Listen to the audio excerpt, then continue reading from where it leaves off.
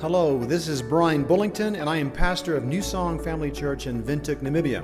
I'm so glad that you have joined us today, and it's my prayer that this podcast message will help you to grow closer to Jesus as you walk daily with Him. So what I just did now, I always smile because I remember doing a friend's wedding. This guy, Thomas and Shino, if you guys know them. And at the time, there was a bunch of things that wasn't right with the picture of me being up there, because I'd done music, and then I put my guitar down and I went round, and then people also heard that I was unmarried at the time. So I remember all the elders kind of looking at me like this, like, why are you here? So every time I come down from there, I smile. So when I was back at the village, right? For those of you who don't know, if you're a Herero child, holiday starts. Actually, the day that holiday starts, you come out of school a little bit early, and your dad is there waiting. The bakkie is packed with a little space like this for you to sit in, right? It's packed to the brim, and you're being shipped off to home or the work camp. Right? And so I remember being 11 years old and not enjoying a lot of the days except for the last part. So after we've done all the work, the cows have come in, we've sent them out, it's starting to cool. The guys about a kilometer away would come over and we would play soccer. And it was a little bit of a league. I'll say that, but it was just two teams going back and forth. And I remember every week it was really exciting because it was very evenly matched. So one week they would win, the other week we would win. And the village they came from, or the plot that they came from, was one that my dad used to farm at with my uncle. So that was my uncle's plot. And my dad got his own little space. And so now we've got two teams fighting for the position. Most prestigious soccer prize in all of our village. But I remember some of the guys who would play on our team, every now and then, they would have a really bad performance. And there was one guy who had migrated to our team just that year. I know seasons were tough, and you know that transfer period is a very tight time. And he had moved over. And I remember our last game. This is right after New Year's. Now you get ready to go back. And we had one last game. This was on the Saturday, because Sunday we're going back to Windhoek now. One last game. And I remember this one guy. His name was Kai Muno. And on that day, he, who was a brilliant soccer player, played rubbish, absolute rubbish. And it seemed like he was just giving them the points. And at the end of the game, he went over and he celebrated with that team. And we realized there's been a traitor in our midst all this time, that they secretly planted him. We thought we were getting a good player, the top player. Meanwhile, a whole spy came into our ranks. This is someone who's destroying us from the inside, and it's the easiest way to take a team apart, right? Our passage today we're looking at is Romans 7, and it's Paul expressing this same thing, this enemy on the inside. And we're going to start from Romans 7, verse 15. And he says, I do not understand my own actions, for I do not do what I want, but I do the very thing I hate. Now, if I do what I do not want, I agree with the law, and that's good. And Paul is this super missionary. And we're in Romans now with our reading, or just finishing Romans. We just finished it yesterday. But before that was Acts. And as I read through Acts, I just hear this incredible obedience to God. That even when there's a moment where he comes to this town, and the believers who are there, there's a man among them who sees a prophecy and says that you're going to be tied up and led to be judged and possibly to be killed. And Paul, he's not even bothered by this, because he's been told by God, this is where you need to go. So you see this extreme obedience even in the face of danger, of losing his own life. We see him obey God every step of the way. There are some times where he's so zealous for God that God even had to stop him at some point, like, no, don't go there. This is not part of the plan. I know you're very excited. You really want to obey me, but come back this way, right? But this is Paul. And so when he says this super missionary, the writer of of a lot of the New Testament, is sharing this struggle. That this man who seemed to be the epitome of obedience had these moments. And that really strikes me. This time as I'm reading through, this really hits me as I read through Romans. Like, this is Paul, and he's saying this. We often have these ideas and images of who people are. You may come to church and speak to people and think to yourself, oh, that is such a great Christian. That is an amazing person. Maybe you hear someone, as you pray together, you hear them pray and you're like, wow, that is quite the prayer. Right? Or you see them do something, right? An outpouring of their relationship with Jesus. And in our minds, we maybe think this person is perfect, right? We put them on a pedestal. This happens, and if you've been following a lot of what's been happening with a lot of the big mega churches, quite a few people, quite a few leaders have fallen. They've had moral failure. And you've seen these churches get ripped apart, and people decide, I'm no longer going to this church because of one person's failure. Maybe it's because we have the expectation that these people up there should be perfect, right? And that's a huge mistake. And people have even not only left their church, but said, if that guy messed up, I'm leaving the faith. We've experienced that. There are people here who know people who have made that choice. Because of the way believers acted, I will leave the faith. Before I was a believer, that's one of the excuses I had. I remember being at Delta and knowing a few kids who went to YWAP, and then we would go and meet at the same club, right, where we're all not allowed to be because we're underage. We all meet at the same place, and I would think to myself, and I would say when they would invite me, I'd be like, yeah, but your life is exactly like mine. Why would I go to this place? That was my excuse, but I didn't understand this. Romans 3 verse 23 says this so clearly, for all have sinned. And it says all, not some, not the average believer, but all have sinned and fallen short of God's glory. Every single one. And Paul speaking about this struggle and this earlier passage in Romans puts a proper perspective of how we should look at ourselves, but also at other believers, right? We need to stop putting unrealistic expectations on other believers, on other Christians, right? We need to expect them to make mistakes. You need to expect me or any other believer to have a gap in their character somewhere. Because that's who we are. We're fallen. Which means, and this is one thing that I remember, there were two girls who came to YWAP, and they were very close friends. And the one came to YWAP first, and she led her friend to Christ. She brought her friend to YWAP. And then she went on a whole, kind of a wild life. And this friend, who she brought to YWAP, cut her off completely. Said, I don't want to be your friend anymore. I'm not going to speak to you anymore because of what your life looks like and what that may look like to me and what it may make people think I am as well, right? But this is from an understanding that her friend needed to be perfect, right? We need to make sure we don't write people off because of the mistakes that they've made. Now, hear me when I say this. I'm not saying don't confront, because as believers, that's what we're supposed to do. If our brother or our sister is messing up, it's actually on us to say something. It's on us to correct them. It's on us to help them, but not cut them off.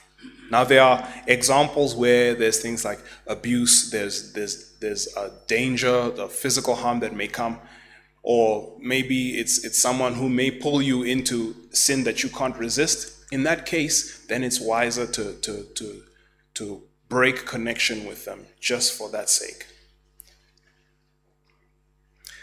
And this is one, and this is something that as I've grown older, I've realized. You know how when you were younger, you'd look at the way your parents did things? You'd be like, you know what?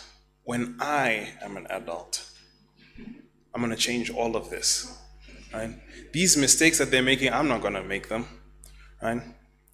I look at my mom now and I think she was doing so much better than I am right now. Right? She has a whole lot more under control. She's done amazing. Right? But children, believing children, you need to realize that your parents are flawed too. Right? That they need the grace of God just as much as you do. So cut them some slack. We also can put unrealistic expectations on ourselves. Right? When we do mess up, that we condemn ourselves, that we punish ourselves. Do you ever, when you mess up, instead of coming straight to God and asking for forgiveness, trying to do a few things first before you come into His presence? I'm just going to do 2 times the Bible reading, and then I'll walk into His presence. Or maybe I'll go help a friend who's in need first, right? And then come into His presence. We disqualify ourselves from doing God's work because we feel like we're not worthy, because we've messed up. Here is Paul, this missionary, doing amazing things for God's kingdom, and he's saying, I'm messing up. He even says somewhere else that I've got a thorn in my flesh. Possibly, some say it was a sickness. I think it was a temptation that just would not go away, a recurring sin. That it just does not go away. And Paul is saying this, and he says this here. I don't understand myself. And as I read this, when you read this, I see frustration as he's writing. I see him going like, I'm doing this again. What is wrong with me? The things I want to do, I don't do. The things I shouldn't do, those are the things I do. But our expectation of ourselves is that we will mess up, that we do fall short. We are not Christ. We are not God. So that means that we need to trust in who God says He is. That song that we sang, our worth is not in what we do, in how we act, but in Christ, in His sacrifice. And it's His grace that makes us right with Him. Not anything we do for Him, and nothing can detract from that love that He has for us. But that grace is constant. So we need to trust in that, right? We need to stop questioning whether if I mess up one more time, am I really saved? I know sometimes you go through sin. I've gone through this where you're messing up so bad, you even ask yourself, am I really a believer, right? Why isn't this thing catching? It continues in Romans 7 verse 17, and it says this, so now it is no longer I who do it, but sin that dwells within me. For I know that nothing good dwells in me, that is, in my flesh.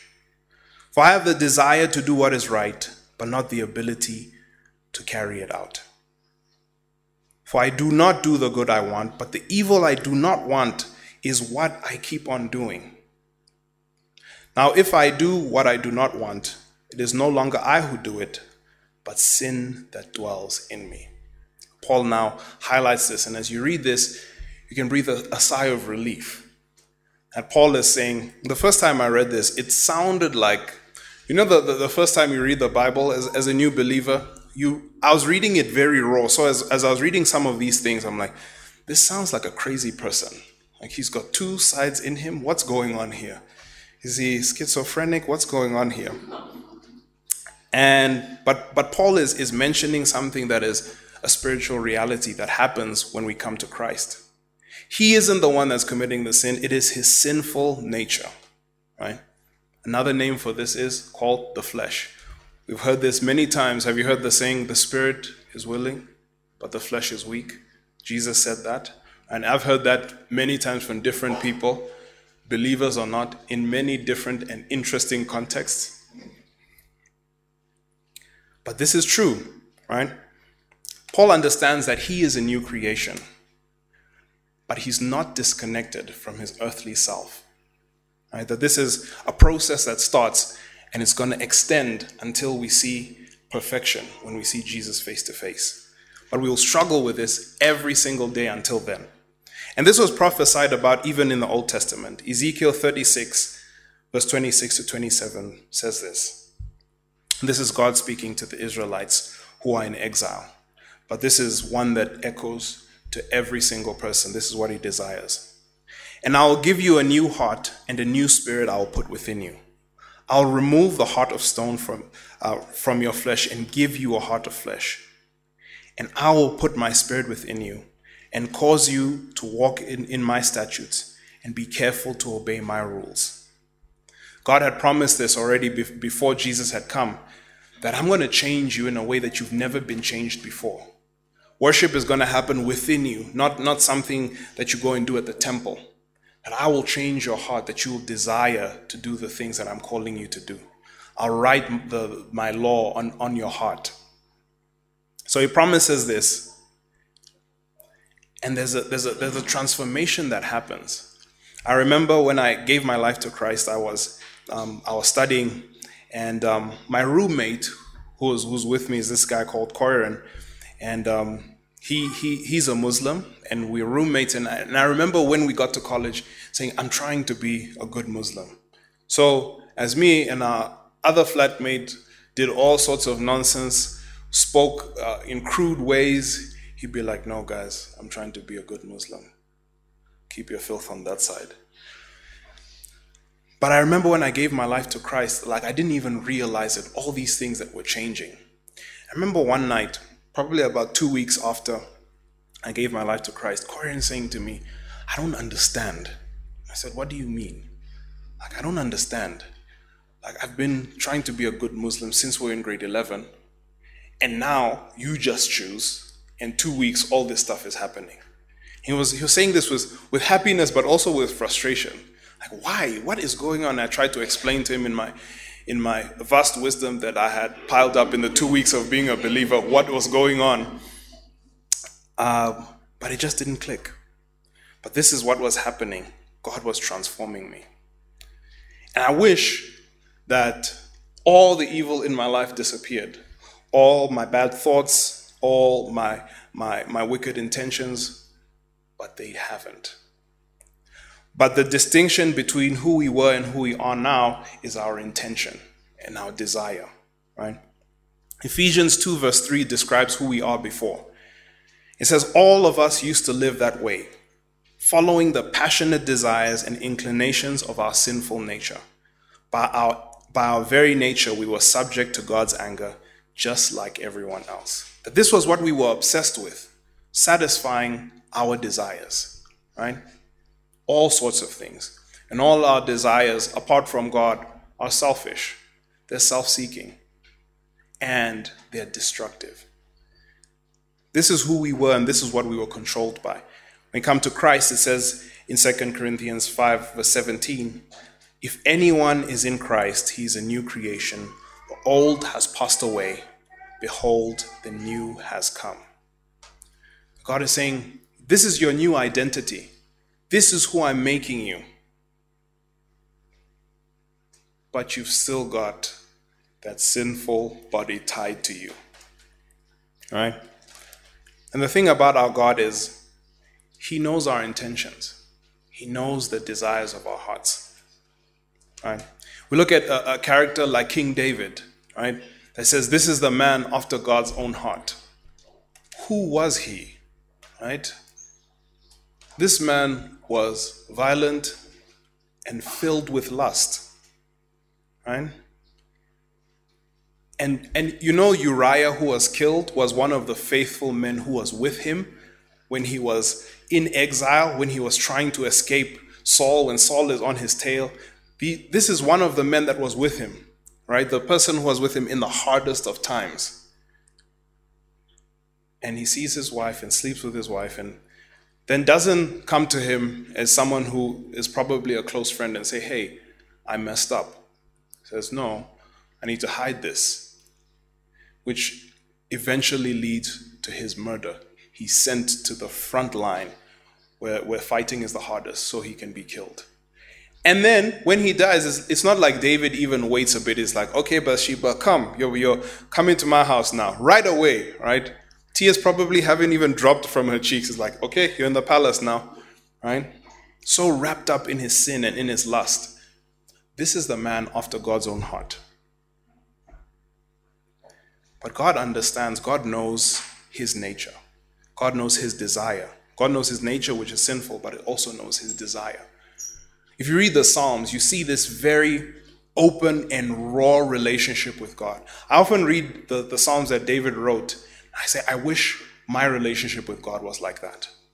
I wish I was as open as that. And I'm always praying and asking God, make me like that, to where I can just speak my mind with you. Or I can come to you the way you are calling me to come to you.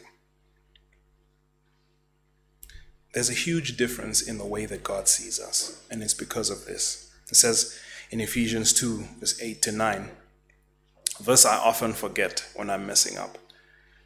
For by grace you have been saved through faith. And this is not of your own doing. It's a gift of God, not a result of works, so that no one may boast. When we sin, in those moments, we often condemn ourselves, but we need to remember where God says, where our salvation is placed in. It's not our responsibility, it's not our actions that keep it. We don't receive the salvation and then have to hold on to it by doing good works. But God says, this is my grace. It's me. It's me. It's me. It's my grace. It's not your efforts. Paul continues in Romans 7 and says, so if I find it to be a law that when I want to do right, so I find it to be a law that when I want to do right, evil lies close at hand. For I delight in the law of the Lord in my inner being. But I see my members, my body, another law waging war against the law of my mind, making me captive to the law of sin that dwells in my members. O wretched man that I am, who will deliver me from this body of death? The first time I read this, I thought, okay, but he said he's now a servant of Christ and free from that. Why is he saying that he's a slave to sin? But he makes this distinction.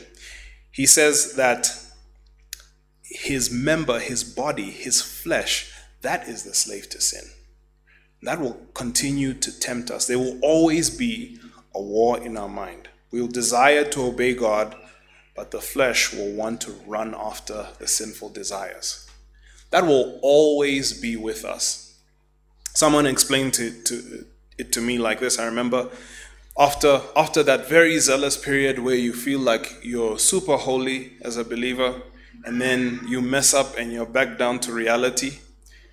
A guy saying this to me, he says, you have a sinful desire, right? And think of it as two fighters, right?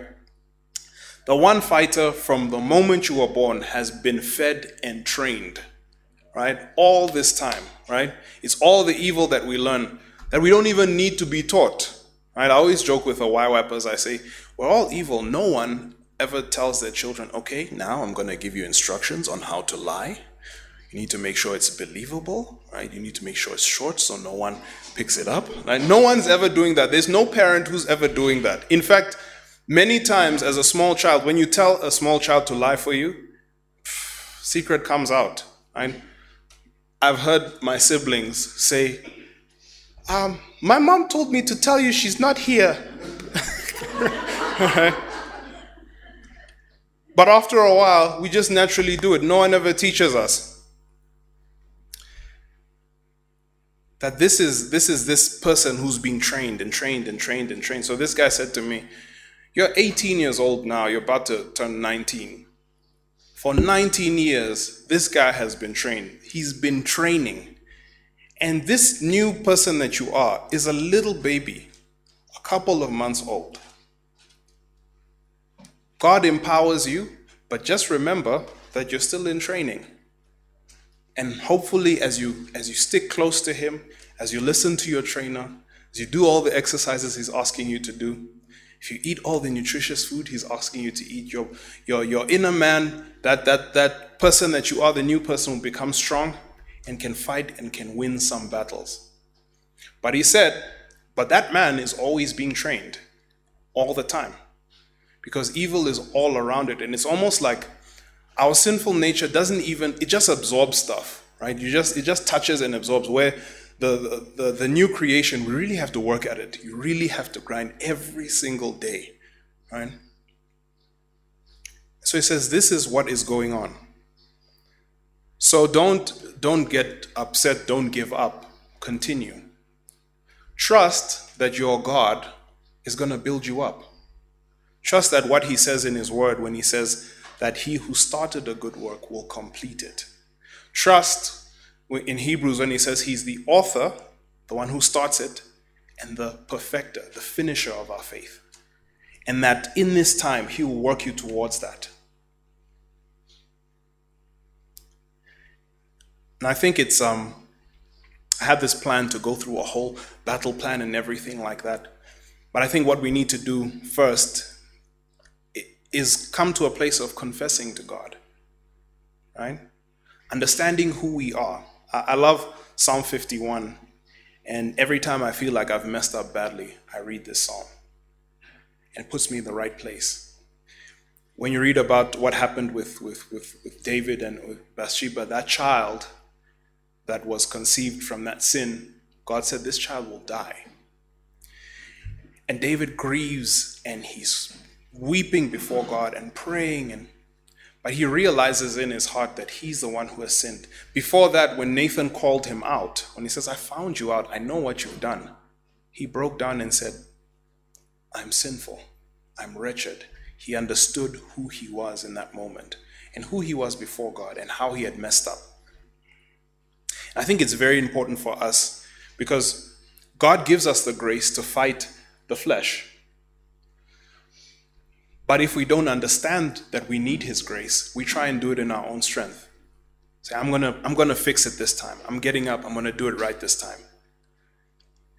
But what we need to do first is to come to God and say, I've messed up, and I can't fix this without you. So let's read this psalm together. I'll read it, and after I read it, I want us to go into a time of prayer. Just where you are, speak to God.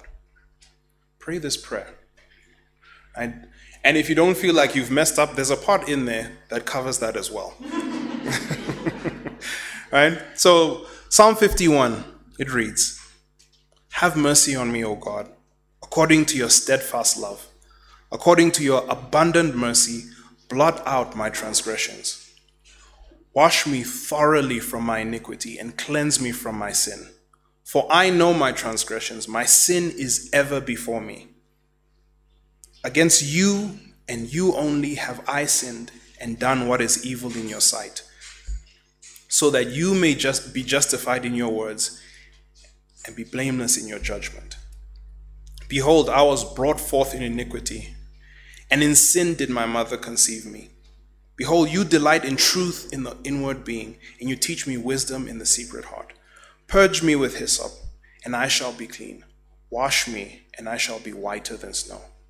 Let me hear joy and gladness. Let the bones that you have broken rejoice. Hide your face from my sin. Blot out my iniquities. Create in me a clean heart. O God, renew the right spirit within me. Cast me not away from your presence, and take not your Holy Spirit from me.